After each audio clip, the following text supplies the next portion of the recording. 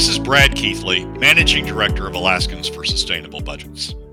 Welcome to the weekly Top 3, the top 3 things on our mind here at Alaskans for Sustainable Budgets for the week of December 10th, 2018.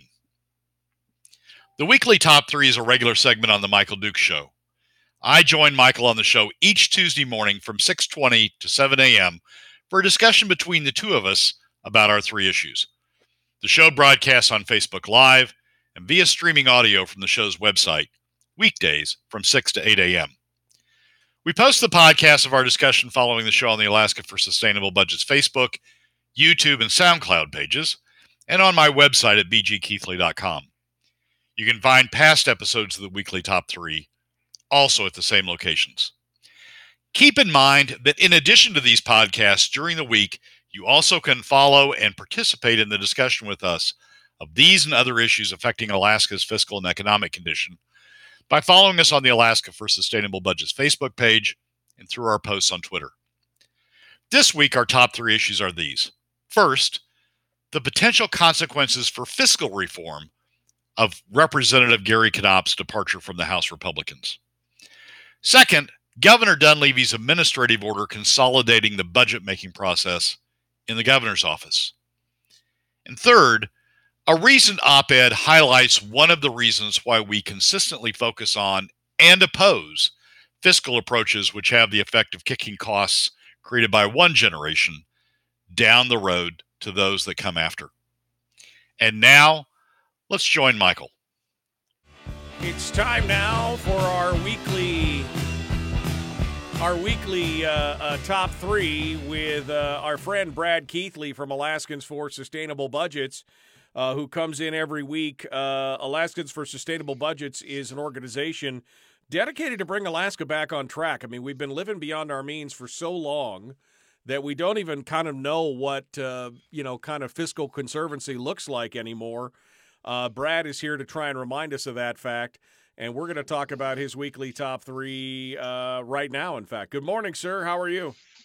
Michael, I'm doing great today. How are you doing? I can't complain except for, apparently I needed just a little bit more coffee as my brain was not quite, I felt like one of those operators with the big switchboards, where you're plugging the thing, and I plugged the one cord into the wrong port there and was, your brain is running down one track and you're like, wait a second, that's not right. Everything I just said, strike it, reverse it, let's start again. That was kind of where it was this morning. Nothing like live radio, right? Yeah, nothing like live radio to make you feel humble about sometimes you can insert your foot into your mouth. But let's kick things off with the weekly top 3, and I was just touching on it. The number one thing on the weekly top 3 is the attempt by Representative Knopp to create his own new bipartisan coalition rather than going over to the Republican majority. What's your thoughts on what happens here, and what are some of the behind the scenes stuff on this? Well, this is a big story that I think is going to have a lot of consequences. Up to this point, the House organization seemed pretty well set. We were waiting on the final outcome of the Fairbanks House race, the tight House race that Mark LeBon and Catherine Dodge have been engaged in. And once that was over, there was going to be looked like there was going to be a strong House majority, not a huge one, a 21 vote House majority, but nonetheless a House majority that had organized and made some significant steps. One of which was to identify Tammy Wilson as the co-chair of House Finance for the operating budget, a key position. I can't overstate how key that position is. Right. And solidified her in that position. Now, with Knopp's change, it's thrown that up in the air, and I'm not sure where we land. We've talked a lot on the show about how important it is to have a fiscal conservative in the role of co-chair of House Finance, and what that could mean and what that means rolling forward. The operating budget begins in the House. It's largely controlled by the House, and it's a key position. And now that sort of throws that up in the air. So it's a huge story, and Knopp's motives are also a huge story. At some points, he's tried to play this off as I'm doing this because David Eastman. None of us can get along with David Eastman, and I'm getting out of the coalition because David Eastman's going to blow it up at some point. Right. In any event, and really tried to make this a personal thing. But in an interview, I think an enlightening interview yesterday with Andrew Kitcheman of KTOO, the public media outlet in Juneau, I think we get down to sort of the core of what's going on here. Here are three key paragraphs from Andrew Kitcheman's piece. Knopp said a bipartisan coalition would act as a counterweight. Now, keep in mind that what Knopp's proposing is a bipartisan coalition. Knopp said a bipartisan coalition would act as a counterweight to Governor Mike Dunleavy, while an all-Republican caucus wouldn't. Quote, you're going to have that block of legislators who are going to support the governor's agenda and a bunch of us who are not, close quote, Knopp said, quote, and it will divide our caucus even more. And so we have that diversity in the House amongst members' parties around the state, close quote. While Knopp said he agrees with some of Dunleavy's agenda, he disagrees with him on other issues like whether to enshrine permanent fund dividends in the state constitution. So what's really going on here, set the whole David Eastman thing aside. That's just cover. What's really going on here is Knopp is troubled that the Republicans are going to support the Republican governor's agenda. So he's blowing up the caucus in a way that will, in his words, act as a counterweight to Dunleavy's agenda. Which, again, is very troubling considering what you and I were just talking about during the break, not only not supporting the enshrinement of the PFD into the Constitution, but also disagreeing with some of the simpler changes to the Charter of Changes, including the binding caucus and the conflict of interest rules, et cetera.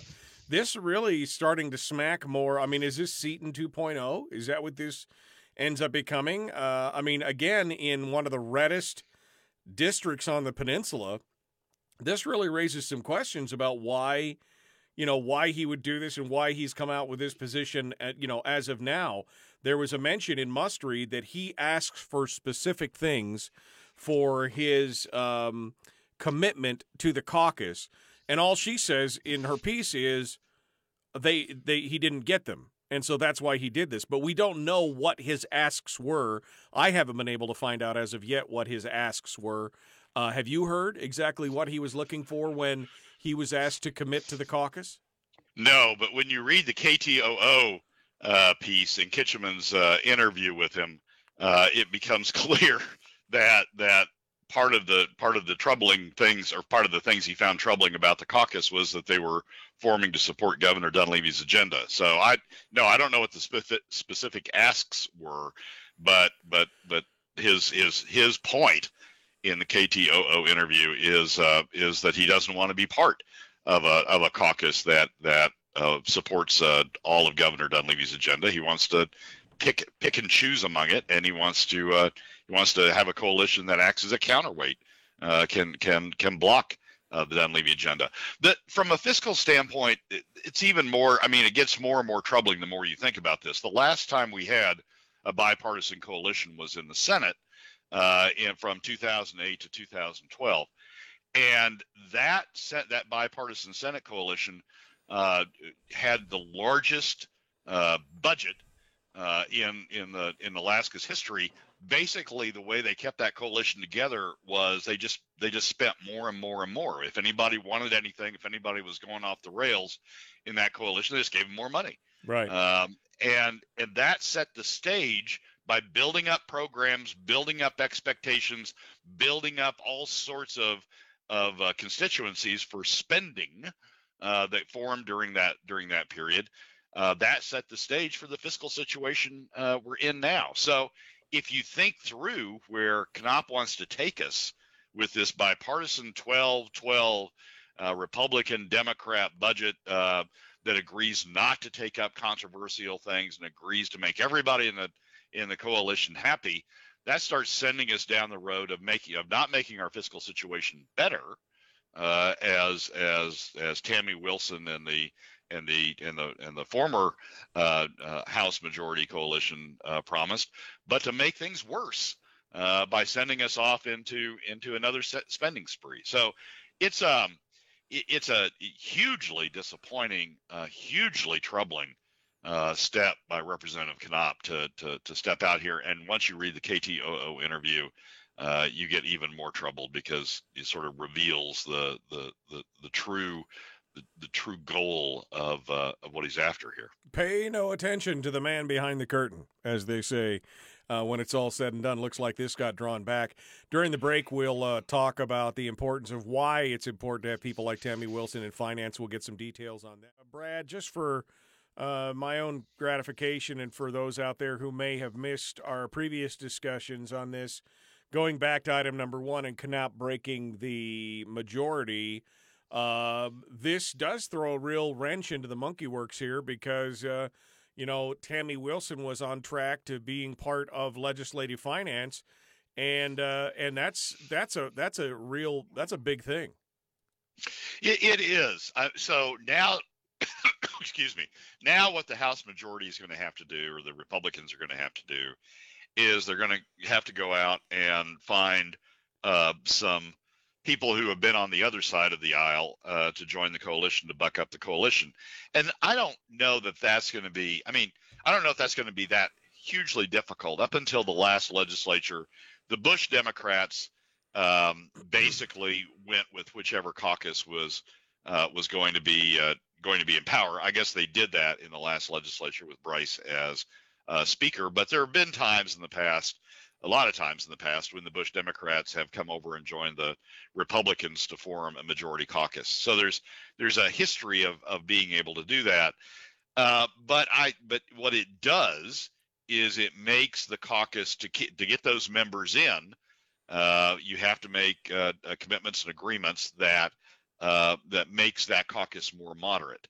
And certainly when additional members come in, they're going to want positions themselves that will sort of potentially reshuffle the structure that the House majority went in with. Now, I don't know how that ends out. I don't know if Tammy gets displaced as House operating finance operating co-chair. I sure as hell hope not. But even if she holds on to that position, you end up with a more moderate caucus. And while she may continue driving the bus of making significant cuts in the operating budget, you got to worry now about a more moderate caucus, whether the more moderate caucus will get behind everything she proposes. So there's a concern about what this does to the caucus. As I said during the airtime, the history you look to is the Senate. The last bipartisan majority we had was in the Senate, and they just ran amok, right, in terms of spending. Right.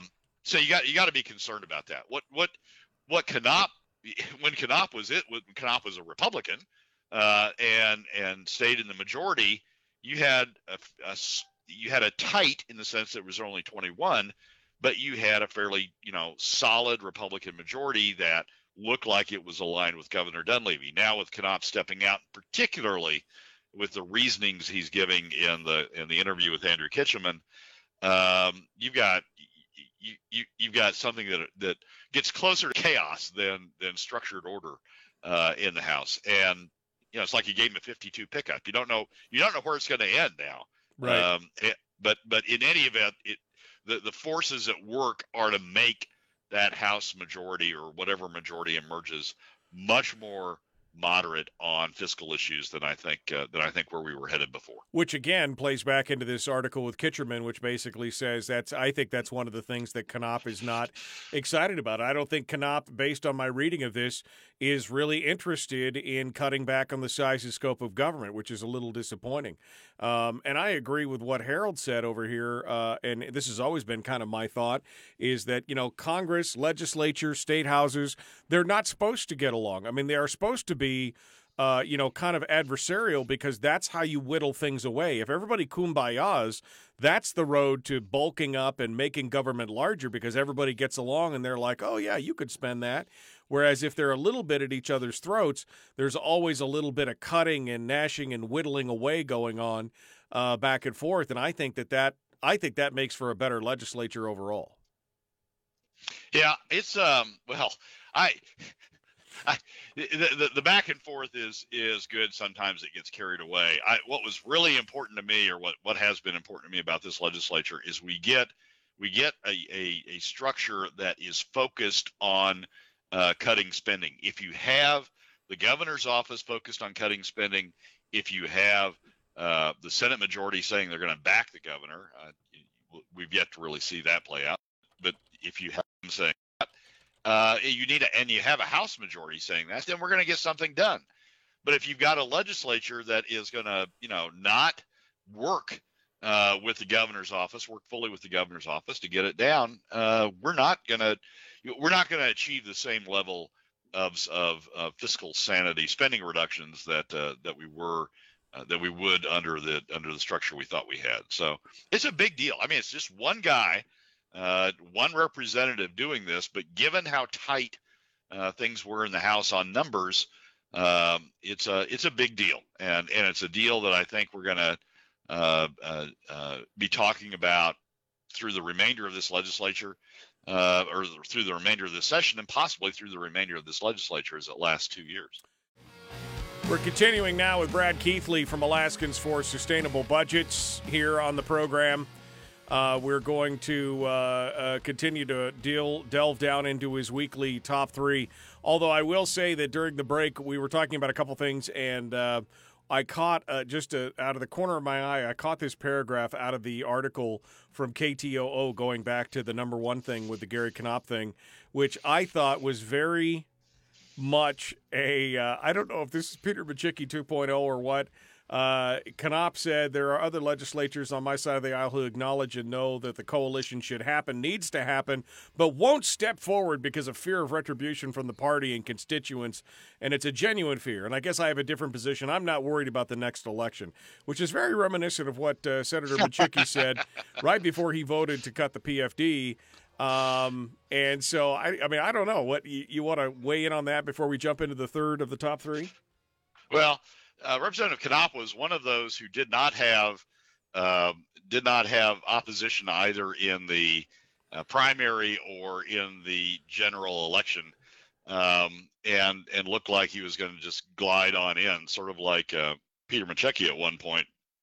And then Ron Gillum stepped up and ran against Machicki in the primary, and I think did a wonderful job identifying the problems with Machicki's positions and supporting an agenda, Gillum supporting an agenda that was consistent with Governor Dunleavy's, and came very close to defeating Machicki in the primary, and then ran a very strong race as a write-in in the general campaign. I think Gary Representative Knopp has just assured himself he will have primary opposition next time out, if not general election proposition. And it is the Machicki disease. It is, the disease of, I think Machicki at one time said he was a profiling courage for, supporting PFD cuts, backing the governor, calling the governor courageous and backing PFD cuts. It's that problem we have that we elect people and elect them and think they're going to do one thing, and then they go down to Juno, or they become affected by Juno disease, and they do something entirely different. They think that they know better, right, than the constituents that elected them. So it's it is reminiscent of Machicki. We've got a lot to cover here today, so let's talk about your number two of your weekly top three, and that is the first administrative order that was put forward by the governor was a consolidation of how the budget is factored and financed, bringing all the different budget departments, all the different budget factions amongst all these different departments, which were normally separate, into under one roof, so to speak, under one umbrella of the OMB under Donna Adewin's tenure. Let's talk a little bit about that. Well, I think that's a great step on the administration's part. There's been a lot of gnashing of teeth in the blogs and elsewhere about the manner in which it was done, that the administrative order wasn't posted immediately and that sort of stuff. But the substance of the administrative order, I think, is hugely important and very positive. Basically, what we've had is a situation where all of the various branches or agencies of government run by the commissioners have been separate in the sense that they develop their own budget and roll the budget up to the central administration or to the governor, and then the governor sort of picks and chooses. But you still have this entrenched bureaucracy back in the departments that are as they think they're supposed to do, representing the department and trying to get the most money they can, and running their numbers in a way that supports their department's position of trying to get the highest dollars for that department they can. The effect of this is to take all of those sort of separate lobbying centers, if you will, for money out of the departments and move them all under the governor's office, and set up a situation where the governor says, look, we've got $3.75 billion to spend. We're going to allocate it among the departments this way, and sort of rolling that number down to the departments in a way where the departments get that number, receive that number, and then deal with that number, as opposed to the departments trying to lobby for the most dollars their department can get, and essentially saying, look, I know John needs to be cut. I know that department over there needs to be cut, but my department needs all this money, and look, here's all the support for that. So I think the consolidation of the budget offices under OMB makes a huge amount of sense, and will help this administration get spending under control, at least in terms of as far as the governor can control it before it gets to the legislature and after it comes out of the legislature. Well, and part of this comes off as, first of all, this wasn't published by the administration themselves, and you could see how this is going to rankle a lot of the rank-and-file bureaucracy because of that reason alone, that you could see that it wasn't released by the administration. It was instead leaked by a employee who was probably a little bent out of shape that their ability to feather their nest or bolster their little fiefdom or do whatever has now been hindered by this new move, making it easier for the government to cut into budgets and cut into the government as a whole, which I think a lot of these people are not really, regardless of the fact whether they resigned and asked to be rehired or not, they're really not on board with, obviously. No, you've got, it's understandable. The department and the department budget officers are out for their department, right?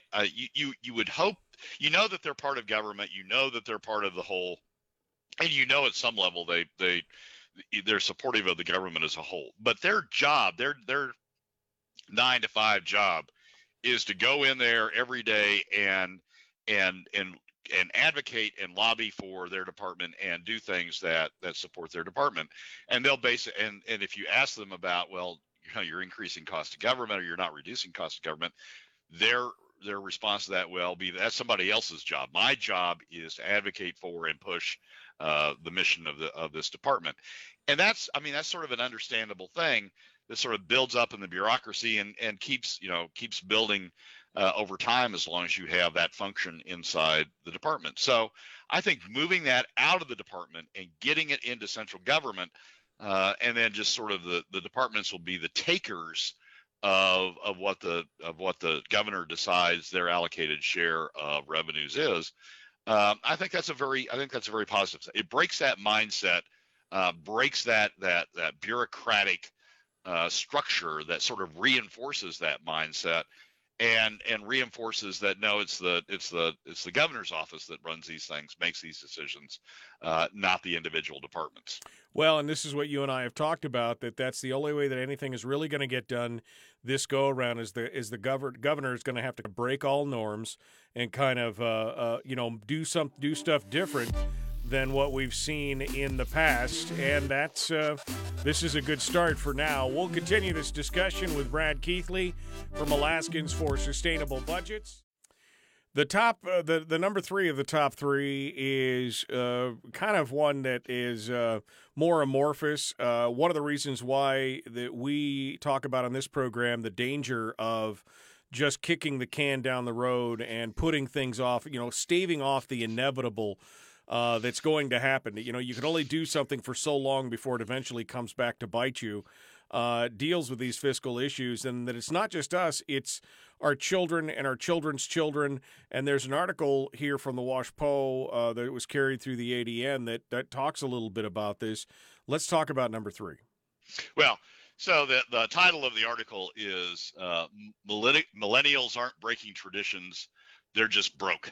And basically the writer, Catherine Rampell, who's an op-ed writer, a conservative op-ed writer for the Washington Post, is picking up on a recent study by one of the Federal Reserve banks about that looks at millennials and tries to analyze how millennials are different from the baby boomers in their spending habits and in a variety of other things, and whether the millennials are spending differently, and that's why some of the old approaches, department stores and other things, are sort of breaking down and becoming different if it's the millennial effect. And basically the thrust of the Federal Reserve Bank study, picked up on by Catherine's commentary here, is that the millennials aren't really that different in their desires from the baby boomers. Yeah, they would like to have new cars, and they would like to go on cruises, and they'd like to go to casinos, and they'd like to buy from department stores, but they just don't have the same amount of money. And so their spending habits and the things they're buying and the effect they're having on the economy is not so much driven by different desires than the baby boomer generation. It's driven by the fact their economic situation is different from the baby boomers. And both the study and Rampell's op-ed focus on the effect of the Great Recession in 2008 on the millennials and how that has really set back their career, set back their earning power, and really affected them in a way that is different than the baby boomers have been affected, and really undermined their economic condition. That point, that the millennials are in a different economic situation, to me, it plays an important role in why I spend a lot of time being concerned about fiscal policies that just kick the can down the road. I mean, let's go back to HB 331 for a moment, which was the bill to bond a bunch of the oil tax credits that the state owes, that otherwise were going to be paid out in the fairly near term, right, by the current generation, but through the bond is being kicked largely to the 2020s and the 2030s. Into a time period that the millennials are going to have to be dealing with that, as opposed to the baby boomers. It sort of takes that cost the baby boomers were otherwise going to have to confront, and kicks it down the road to the millennials. Well, that's unfair, and it's bad policy for a number of reasons. But one of the reasons it's bad policy is the millennials are in worse economic condition coming into their generation than the baby boomers have been in our than the baby boomers are in the current generation. And it's unfair and we're doing this all over the place. I mean, we've done it with PERS and TERS, by funding the last 7 years of deficits through the draws from the Constitutional Budget Reserve, and essentially forcing the next generation to refill the Constitutional Budget Reserve to pay for our excess spending. We're doing it in a number of ways, and we're shifting it off to a generation that is less well prepared, less economically well prepared to deal with, not of their own doing, but because of what's happened in our economic condition in general, less well prepared to deal with these issues than the baby boomers are. So it's bad fiscal policy from a number of standpoints, but it's horrible fiscal policy from the standpoint of intergenerational equity. This generation, which is much better situated to be able to deal with these costs, is kicking it down to a generation that's much less well prepared to deal with these costs. And I think that's just an abominable step that this generation continues to take, both at the federal level and at the state level. Can I break you out of your shell for just a second? We're talking with Brad Keithley from Alaskans for Sustainable Budgets, and just talk about the expectations for just a second, because one of the things that struck me in this article and in other articles I've read about millennials and the economic hardships that they're facing is that the American dream, the previous American dream of home ownership and all these are very recent, really, innovations that, it used to be that you wouldn't, own a home until you were into your older years. It used to be that there were multi-generational families, and we're seeing a lot of that going back now, where they're living in a multi-generational home and some of these other things. And some of these things are just the realities of the economy as a whole, of course, exacerbated by the actions of Congress and state legislatures and everything else. But isn't there just a fundamental dichotomy shift here as well? Well, yeah.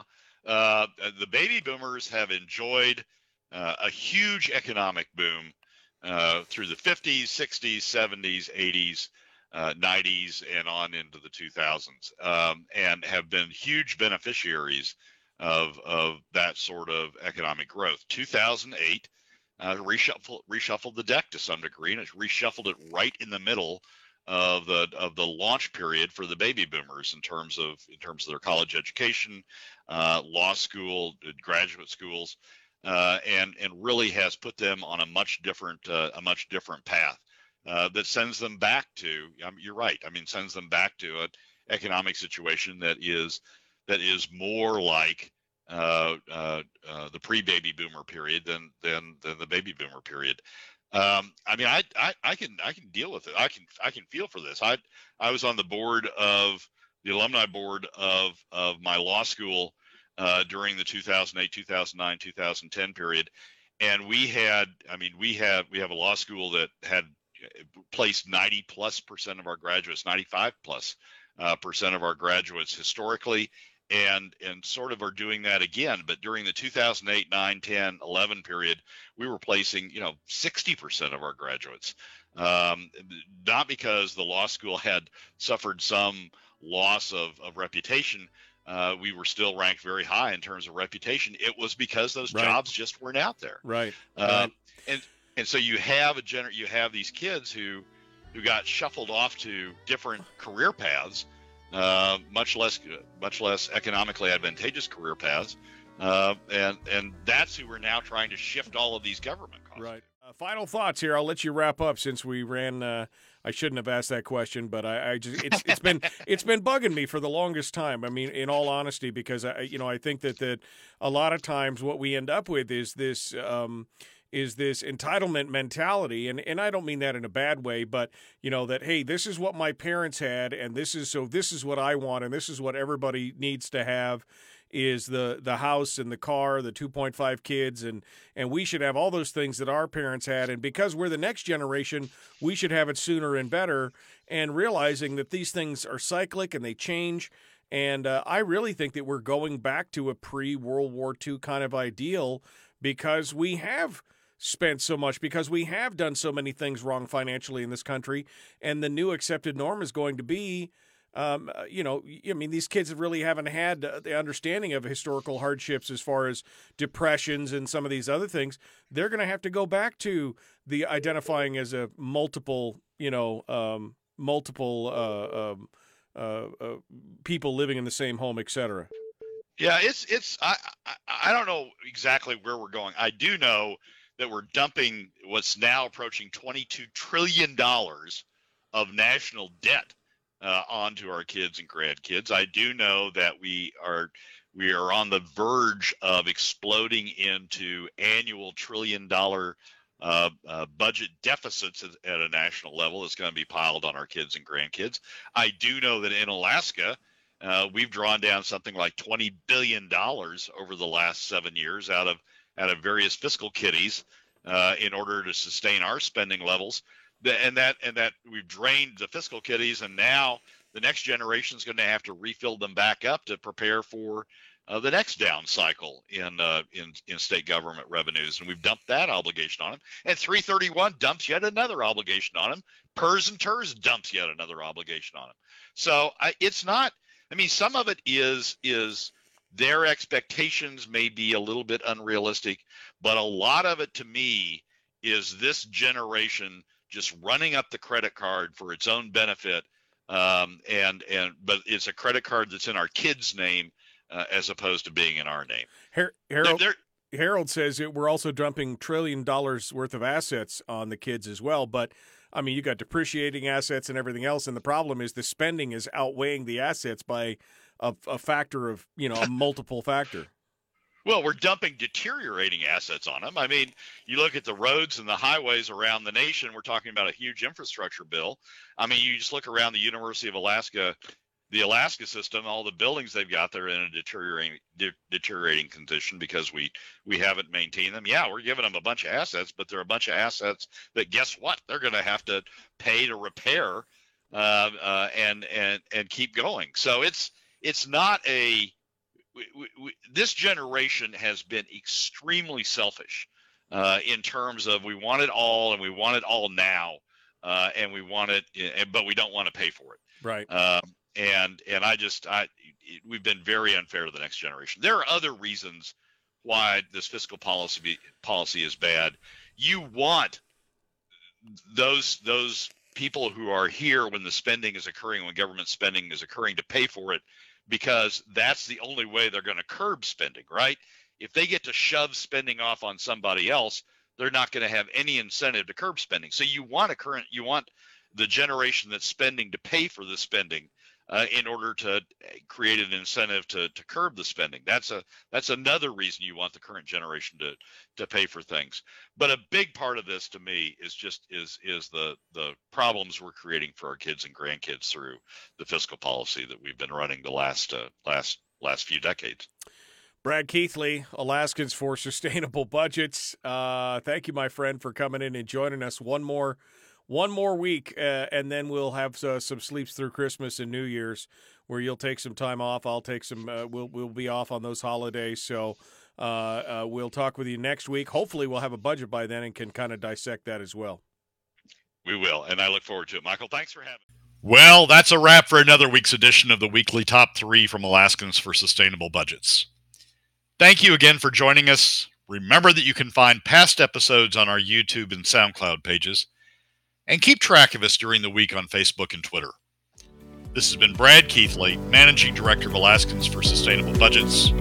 We look forward to you joining us again next week on the Weekly Top 3.